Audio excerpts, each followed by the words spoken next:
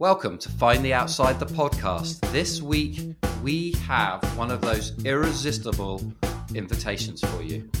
Join us in the underworld, a place where bludgeoning puzzle pieces fall from the sky, where fire is hot underfoot, where fear and anxiety and shame roam around, prodding us.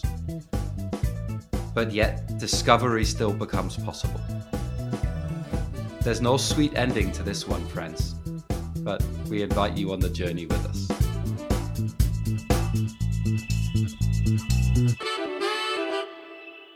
All right, so the underworld was what we called this one. Mm-hmm. And we have talked about it on the podcast before, like this idea of like being in a period of time that is the underworld. Mm-hmm. Do you know what I mean? Like, and I picked it up, of course, from this bloke I'm reading a lot about, who's,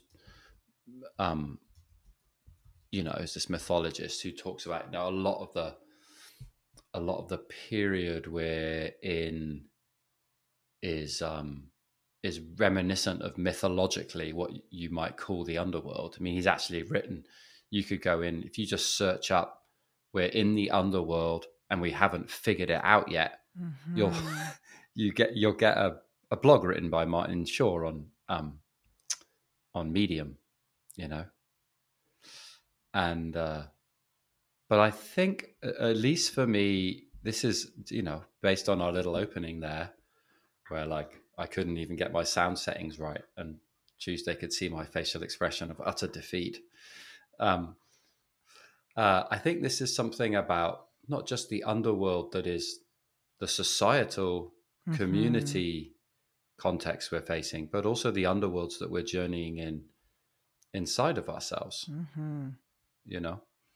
And part of my practice, chooses, is I'm doing a lot of drawing. I mean, I used to do a lot of poetry writing, as maybe folks know, but I'm doing a lot of drawing these days, and I'm working on one image at the moment that is kind of like the image is split in two, and the bottom half is the underworld, and in it I had those like 4 mythological weapons that we were talking about, nice. That kind of stuff. But I look at it, there's lots of stuff in there, but one image that keeps coming back to me at the moment is there's one half of it that has these like almost like metal puzzle pieces like falling out of the sky, and they're not so sharp that they'll chop your arm off as they spin down from the sky and land in the earth around me. But they definitely have the power for significant bludgeoning. And so, and I think there's something about this underworld for me at the moment is that I'm receiving a lot of gifts. I'm receiving a lot of puzzle pieces, and part of it is the amount of puzzle pieces that I'm getting. Right. Yeah. And part of it is that they're not arriving like little bouquets of flowers. They're kind of arriving as like very large, chunky pieces of metal falling from the sky in the shape of puzzle pieces that I might have to sidestep in case they hit me, and then look at them once they've landed. And I think that's true organizationally. There's some fundamental things we need to figure out. Like, let's figure out our pay ratio. Between the lowest earner and the highest earner. I think that's true in terms of, my relationship with my wife and my kids and my long distance family and my heritage, like all of it. It's like these puzzle pieces, there's just lots of them. And they're kind of landing with a pretty heavy, like, thunk. Right. And so that's a little bit of my underworld right now, and it's almost like I've got this feeling that it's like I have to put the pieces together to be able to like build the bridge out or build the ladder out or whatever, or something like that, And so, and yeah, so that's a little, when you said the word underworld, when we chose that word today, that image of the puzzle pieces falling from the sky was one that stuck with me. I wonder when I said the word, you jumped right on it. You said, that's evocative. And so I wonder what it turns up for you. Like, what did it spark for you? What images come to you? Yeah. Well, I'm going to talk quickly about the puzzle pieces, and then I will tell you for sure. So one of the things that felt so clear to me as you talked about these metal puzzle pieces falling is like, well, even if they fall and even if you dodge them or catch them, right? Like that's not it. You have to figure out how they go together. It's a Yeah. puzzle, right? Yeah. So it's like that's only the beginning of the work is dodging them or holding them, right? Yeah. Like then there's a next Yeah. step which feels right to me. And I think it feels indicative of this kind of underworld journey. You might get things and you don't know what to do with them. I love that you use that image of like building the bridge out will be, but that takes a minute, right? They're still actually falling on you. You can't build the bridge while the bricks are falling on your head. Well, I think that might be exactly what we're doing as a species. Well, that's true. Right. That's a good point. That's true. One could even say it's what's happening at the outside. If the puzzle pieces could also, right, be definitely what's happening at the outside. Yeah, no doubt. So I just to notice like it feels like there's this moment of like, oh, what am I going to do? There's that the only thing you can do is be present to that puzzle piece falling and catching it or dodging it. But then that's only the beginning. The next part is to figure it out. So that's, I was just really, really aware of that. And I can't imagine big puzzle pieces falling like soft, gentle rain. Just to name. And I really jumped when you said underworld because I think I'm really identifying with that sense of disorientation, of being in a place you don't know what to do and you don't exactly know what's next and you don't quite know where to go. That the underworld feels like a really evocative place to describe a feeling or a sense. Right? There's something happening. All I can do is be present to it because it's here right now. And then I can decide kind of what to do. And I was thinking this week I had a real experience of disorientation and like my feet, like kind of getting pushed out from under me by my own mind. Right. So this week I decided to launch a goddess class, which is very, very different from the work we do at the outside. It feels like a huge leap of vulnerability and also not how people know me. I mean, my close in people, of course, know that I've been on this journey, but it's not anything I present in the world. It feels quite private. It feels like my very core spirituality. And what I noticed is when I made the invitation out to the world, all of a sudden I was just beset by my own mind, beset with doubt, beset with you don't have the skills or the tools. What are you thinking? Why would you do this? Like just felt like my mind just pushed me right back into this place of like unknowing. And you know, my inclination, of course, was to kind of like try to fight my mind, right? To figure out why I do know what I'm doing or why I should be doing this or all of those things. But that didn't really help at all until I was just like, oh, I just actually need to surrender to these particular thoughts right now and let them come at me and let myself experience them and not fight them and actually just be really present in a what felt like a fairly dark place. And then I could figure out what to do to get out of it. But I actually had to just be in that place for a bit of time, feel that shake, allow myself not to reassert my confidence that I knew what to do, not to even reassert that it would be okay, but to actually just stay in the place of like, this doesn't feel good. I don't like this. I don't want to feel this way. That's all I can say. I don't like this. I don't want to feel this way. I want to escape these very thoughts that are happening in my mind. And that feels underworldy to me. That's what comes up for me. This is direct quote from Martin Shaw. When we move into underworld time, mythically, the first thing to go is the lights. Just because you just said it. It's just hilarious. This is a shadowed or even pitch black zone of encounter. Nothing is how it seems on the surface of things. We have to get good with our ears. So to repeat, our eyes alert us to the wider situation, but it is our ears that alert us to the personal, the particular, the micro in the macro. This tends to be where the heart is alerted. And there's just more of the underworld about. It's tactile, tangible attributes. We have penthos, grief, curi, anxiety, and phobos, fear, those gatekeepers of the place, roving ever more readily around us, either chronic or acute, acknowledged or not, they are present at our table. This feels like a good time to take a break and share an invitation with you, our listeners. We're taking some time to step back and learn more about what you're experiencing following along with us on this podcast and what that's been like.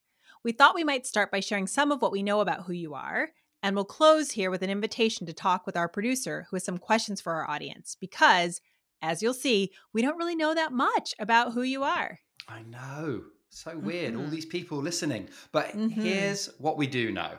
We know about half of you are in the United States. Roughly a quarter are listening from Canada. 6% are in Australia. 5% in the United Kingdom. Come on, United Kingdom. Come on. 4% of listeners are in Sweden. 3% in Germany and 2% in Switzerland. And then the rest of you are spread all over the world. We've got a handful of loyal listeners and we love you and are grateful for you in Mexico, Italy, Bulgaria, Spain, the Netherlands, Ireland, New Zealand, and Belgium. So here we have this global, mostly North American audience, and we don't really know that much more about you. So we're inviting our listeners to email us to have a brief chat with our producer, Mark Coffin, who has some questions for you about why you listen, how you listen, and the role this podcast plays in your life and work.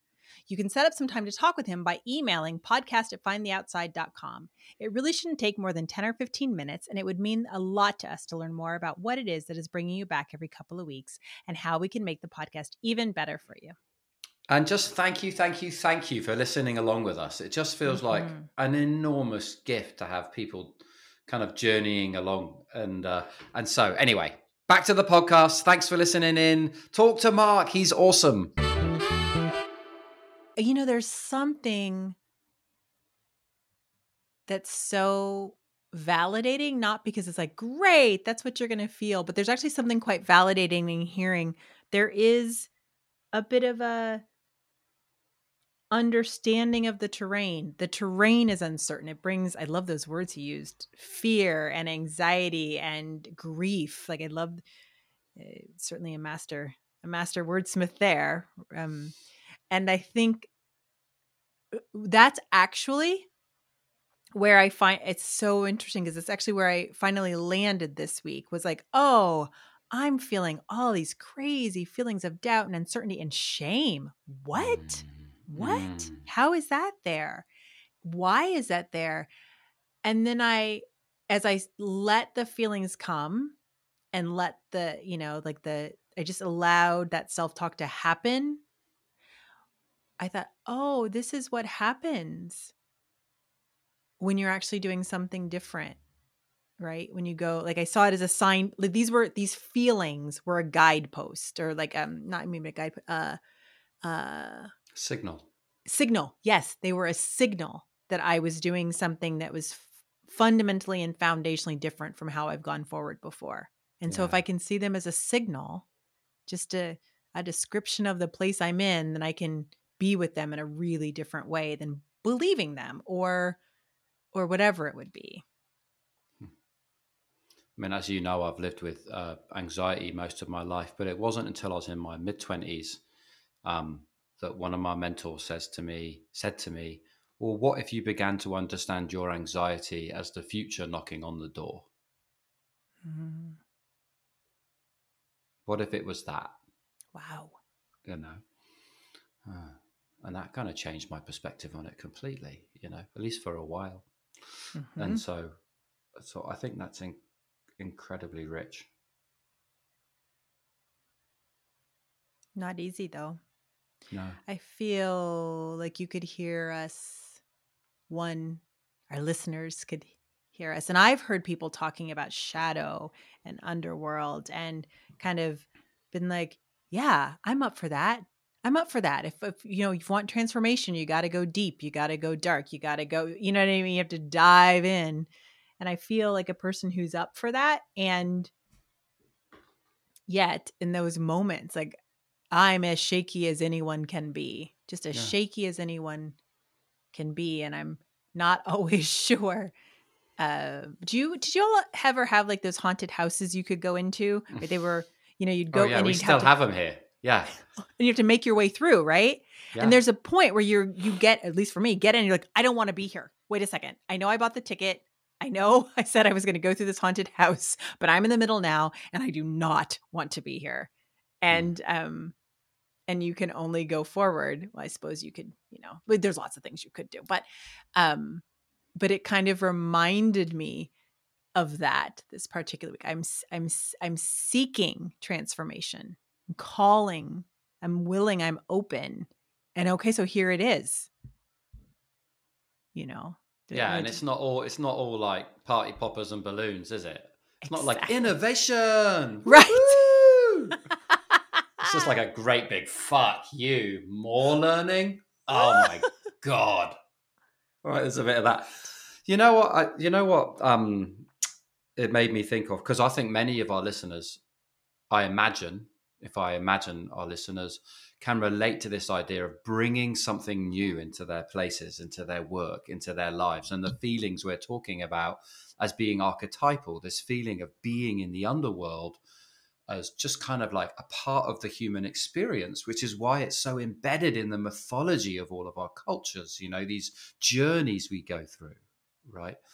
And I was thinking about, we do this exercise called generative listening. And I actually first experienced it with you, and now it's become really part of the lexicon of the methodology of the outside. And the first question we ask in there, where people tell their stories, could you just, I know you've got it embedded in your brain, but what's the question we ask to get the stories? It's tell about a time when your life or your work required you to step forward with courage or reveal more about yourself. Let me say it again. Yeah. Tell about a time when your life or your work required you to step forward with courage or reveal more about yourself. Yeah. Yeah. And we ask that, and people work in groups of 4 and they share those stories and they listen to each other for particular themes. And it's really consistently one of the moments in our work where people form some of the foundational relational bonds that enable them to tackle seemingly insurmountable challenges, right? I mean, it's just like, it becomes one of those crucible moments again and again and again, doesn't it? You know, so there's something about like fessing up, you know, there's something about like being brutally honest about these kind of moments we're in, or the journeys we're going through. I think that is central to the work, you know, and I think often it can be dismissed as self-indulgence or hubris. Can I read a bit from Martin Shaw again? Of course. Is that he's got, this might be the word of our podcast, because we've been having fancy words every podcast, but this might be it. Ooh. The underworld is a place where we admit our red right hand. We give up the apotropaic. The apotropaic act is when you ritually ward off evil. When you claim innocence unduly, you're attempting a similar unseemly act, keeping your hands clean. So we could entertain our own hypocrisies for a while. That would be suitably sobering. When we start to remove the scaffold of smoke and mirrors propping up our lives, what is left, right? I have to say something deeply unfashionable. It is not relentless self-absorption that makes us realize our interior mess is directly mirrored outside ourselves. That's not vanity. That's attention. It's not hubris. It's horrifying clarity. If you don't attend to your soul's vitality with intent, then suppressed, it'll run you ragged. You are not above catastrophe. to get your attention. Souls seem more dangerous to talk about than sex, violence, death, or money these days, even. Whoa. But it's like, there's something about this ability to talk about the journeys that we're on as human beings, and that binds people together, and sometimes I feel like the shame is like, it can feel like almost self-indulgent to be. Mm-hmm. Yeah. Well, I think I think it's really interesting how shame can wrap around a soul and just kind of color things so much, and might not even feel like shame, and might not even look like shame. It might look like arrogance or reticence or standoffishness or risk taking or complete control. Like, shame has so many ways of showing up when it kind of wraps around your soul that you don't automatically feel like, oh, that's shame. I was thinking about, to add to this, when we do the generative listening, often we'll say to folks, like, this isn't necessarily the story where you're the hero coming in and saving the day. It's not necessarily a story that has a good ending, or you might be in the middle of it, or you might have... Doesn't even have an ending. Exactly. And so there's something about reminding people we're not necessarily, as we tell these stories, casting ourselves as the victorious protagonist that overcame something, right? That the stories, step forward with courage or reveal more about yourself. I'll often encourage people to reveal more about themselves while they're telling the story, right? That there's a vulnerability in the storytelling that I think helps people connect. It's not just, oh, I know you better. It's actually, I've sat with you with your vulnerability. And often, we'll have it years later, people talk about that particular point in a project or that particular point in the work really shifting. Yeah. Chris Corrigan, we used to work a lot with Chris, and he has, he's a man who can tell stories, isn't he? He's a great, That's right. He's a wonderful, wonderful storyteller. And, but I remember him, I don't know if you were there, saying once about how he was involved in some work around the Indigenous child welfare system on the west coast of Canada. And he was actually in South Africa telling them the story around the work they had done. And he was saying that he was sitting in this circle in South Africa with a bunch of leaders telling this story, and they were all leaning in and listening, and he kept saying to them, this doesn't end well, end well. And eventually one of them was like, stop telling us it doesn't end well. That's why we're all listening. That's how we know it's true. And I just thought that was great, because there can be such a culture of sharing the success. But but it gets to a little bit of what you were saying there, I think. Well, yes, and I even have just to be honest, I even have like I can feel in my gut a little need to somehow tie it up with a bow, right? Instead of just saying, "Wow, look, Tuesday and Tim are in the underworld in some pretty significant ways this week." Like, this isn't necessarily like by the end of the podcast we'll tell you how we resolved it. Now we're feeling better, but there is like an impulse somehow to like wrap it up or say like, oh, and this is how I came back up. And there was, of course, a little bit of that, but I'm actually trying to stay in those feelings. And what do they teach me? And why did I have them? And what are the, I know this might sound way too woo for people, but like kind of what were the gifts from this crisis of confidence I had this week that I don't often have? Like, why did I get shaken so much, and what needs to be shaken in me? Yeah. We're just inviting the listeners to join us at the frayed end of the tapestry we're trying to pull together, right? Yeah. Like, I have a question. Well,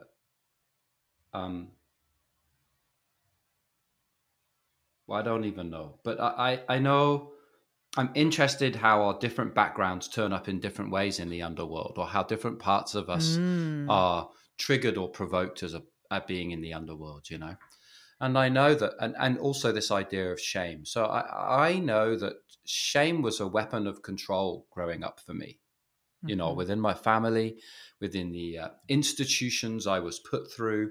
That is how we were kind of like battered into the shape of colonial administrators, if you like, or leaders within institutions, or how we were primed, to be in positions of what would have been considered societal establishment power, you know, and a lot of that was about conformity, Mm.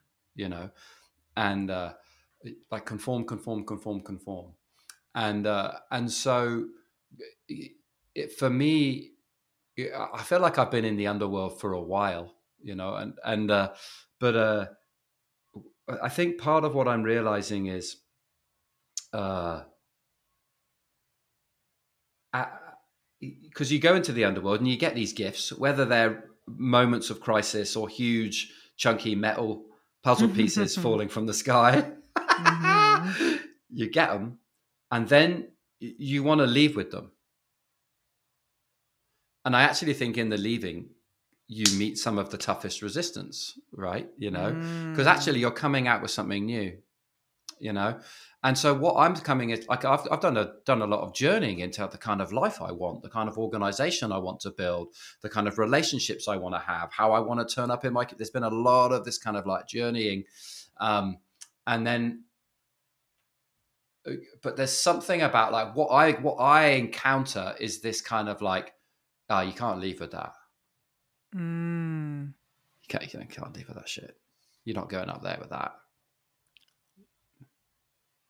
right? Like conform, like it's so embedded into my personal narrative from the day I left the womb into my Mm-hmm. family, that is a multi-generational practice of conformity to enable success and wealth and position. Um, uh, I feel like it's almost like this barrier I'm hitting up against. It doesn't matter what beautiful gift you have, what Mm-hmm. amazing things you've received, what puzzle pieces you've put together. There are these narratives that come just as a result of your heritage, your upbringing, your multi-generational legacy that we have to move through to kind of do something with them without them just being like insights that are like Mm. fireworks, or they come and they go and you're like, whoa, insight, nice. And then you go back to doing things the way you've always done them. Right. So I don't know how that lands for you, but I was just thinking, I don't know whether that idea of conformity is very particular to kind of like a privately educated kid from a middle to upper class family, who has the kind of heritage I have, and how that might be different to what you meet as you try and like walk out of this experience of a crisis of confidence and then translate that into how you turn up differently out there. What is the, Mm-hmm. I'm just wondering. I just had this because I can talk about conformity as it very directly relates to my family, my culture, my class, my education. Do you know what I mean? It's like, yeah, I can see that rolling throughout the whole thing. Mm-hmm. Right. Boy, that I would just say just had a moment of like that landing, like, oh, have we cursed yet? Jen's going to put an E on this anyway. So I just had a moment of like, I just had a moment of like, oh, fuck. Fuck What would yeah. that, like, what would it be like to have an insight and understanding, receive a gift, and then feel like I couldn't express it? Mm. Um, Manifest it. yeah. So it's right. So I think there is something really different in your experience and your cultural experience that you're pointing to, because I don't think I don't, that doesn't feel as much part of my story. It doesn't feel, but what might be different, what would keep me from bringing that gift out and back up into the light, I think might be a concern around safety or, Oh, like Black people don't get to just do what they want. That's not really allowed to just do what you want. Of course, we have our great artists and all the people who have, and that's not true. But I would just say culturally, when what you are is not the norm, right? When all the benchmarks reject what you are, I think there's probably some real freedom in that. I don't doubt that there's some real freedom in that, but probably an inability or a lack of safety to express it. I think that that's what I might say. So as I thought about, I just want to ground it, right? I want to ground it. And so as I thought about this week in doing the goddess class, where all of that shaking, all of that, but an overriding concern that might be analogous to your concern around conformity or what you're talking. My overriding concern was, will this decrease my credibility? I have to make a living. People see me in a certain way. I've worked hard to be seen in a certain way. Will this undermine that? And if it undermines that, will I lose credibility? And not because of conformity, but actually because I feel like and I think all of us, I think as a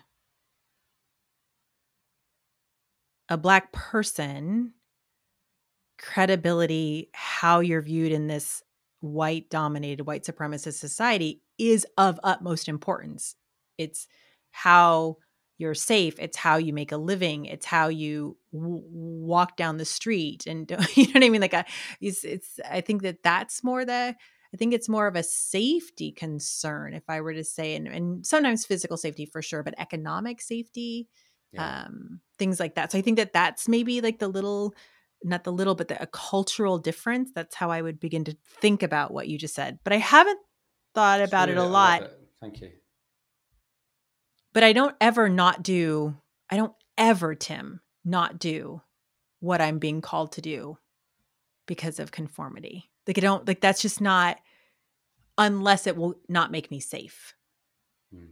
I remember when I left. Yeah, go ahead. Oh, no, I was going to say, I remember when I ended my marriage, a wonderful woman in the neighborhood, white woman, is like, well, did you worry about what people would think? I was like, never, not even once, not for 1 second. I only worried about what I thought, because if I wasn't clear about it, then there's no way I could present it to the world. So that's, again, if we go back to my dark nights, if I wasn't clear, which I went into my unclarity this week, I didn't feel like I could bring it out into the world. Does that make sense? Oh, yeah.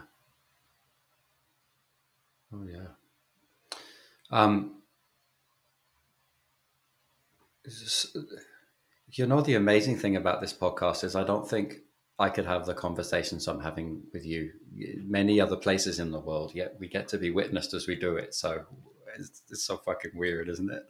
But anyway, yes. So the interesting thing about conformity for me is that, growing up, the price for not conforming was brutal. Like, it was violent, it was humiliating, it was abusive, it was shaming, right? So then that becomes the kind of programmed behavior. But there was never an economic risk to it. Right. So as you were talking, I actually found myself relating to a lot of what you were saying. Like the risk of like me as a very kind of flamboyant, kind of like the kind of young person I was, expressive, into theater, but then when you said economic safety, I was like, no, that was never a worry.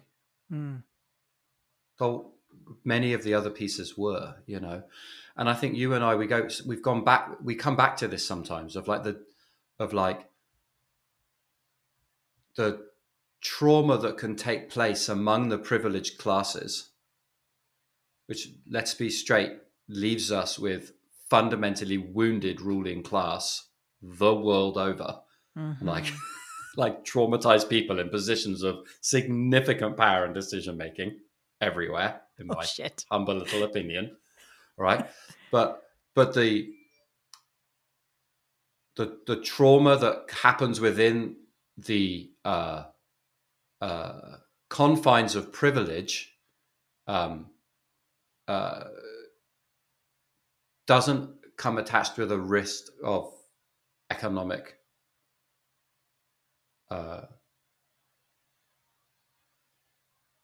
I don't know the right word, loss, destitution, void, whatever. You know what I Mm-hmm. mean? I don't Yeah. even have the fucking word for it. Look.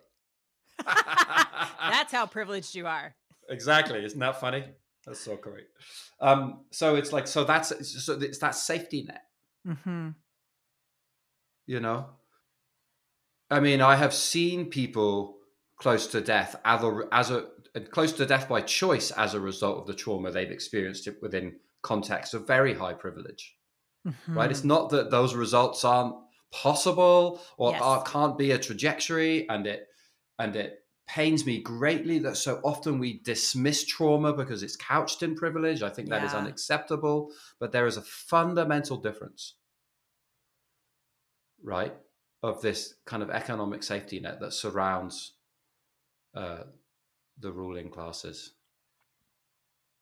I don't know, just a reflection of, Yeah. of feeling myself relating to a lot of what you were saying from my experience of growing up, of actually the danger, the self harm. Like, even if it may not cause me harm at this point in my life, I have been very trained, right? That's the result: humiliation, violent, whatever. It's an easy movie. It's an easy movie to roll, you know. I mean, I think that's exactly right. And I think you were also, however, I also think, I mean, humans need, right? Food, water, shelter, clothing. But Mm. human beings also need belonging. Mm.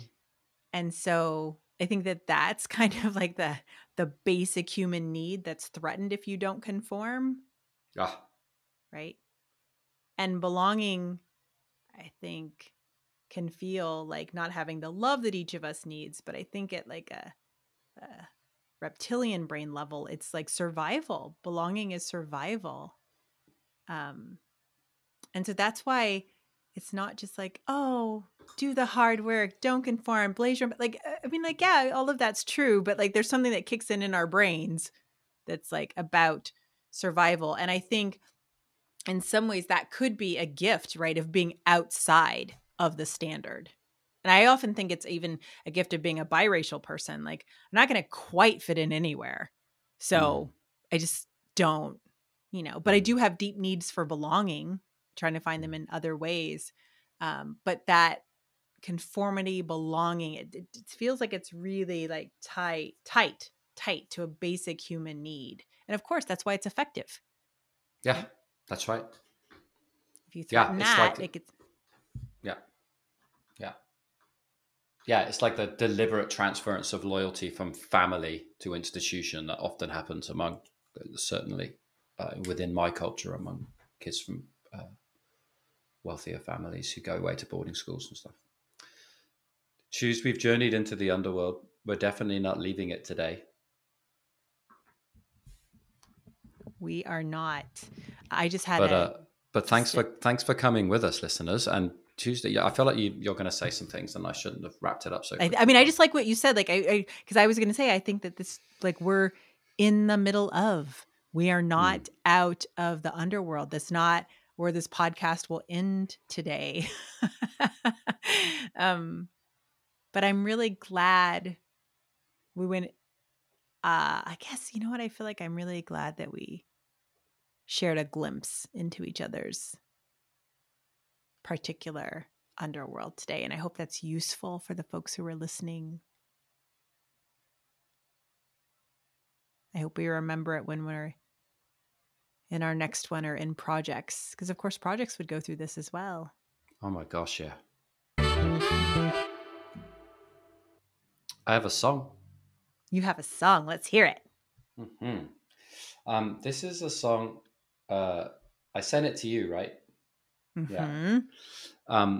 So I heard it on Lauren Laverne, who's a BBC Radio 6 DJ in the morning. So when I get up in the mornings, Katie doesn't like music on, but she's usually down first. So she makes all the does the first round of kind of lunch stuff for kids. Then I come in, I do the sandwiches, and I always put on Radio 6 on Lauren Laverne. And I love this woman. I love her radio show. I love how she turns up. And I love so much of the music that she brings because it comes from so many different places. But I first heard this song there.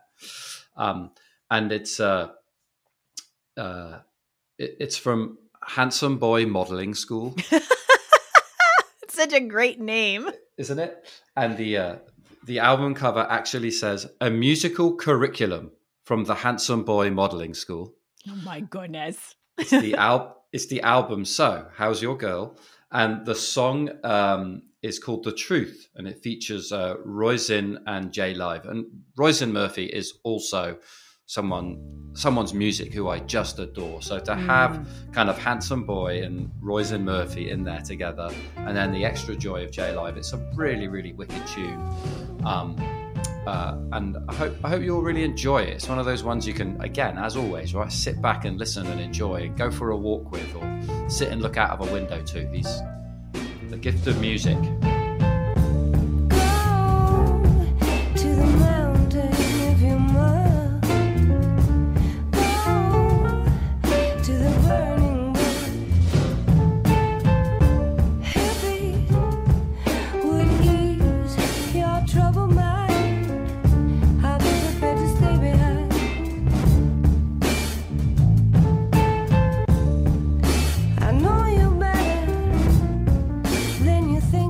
Well, I felt like it was a gift. You sent it to me, and I was in the midst of making playlists for the different kinds of goddesses. So this one on the Beautiful Goddesses playlist. So thank you for that.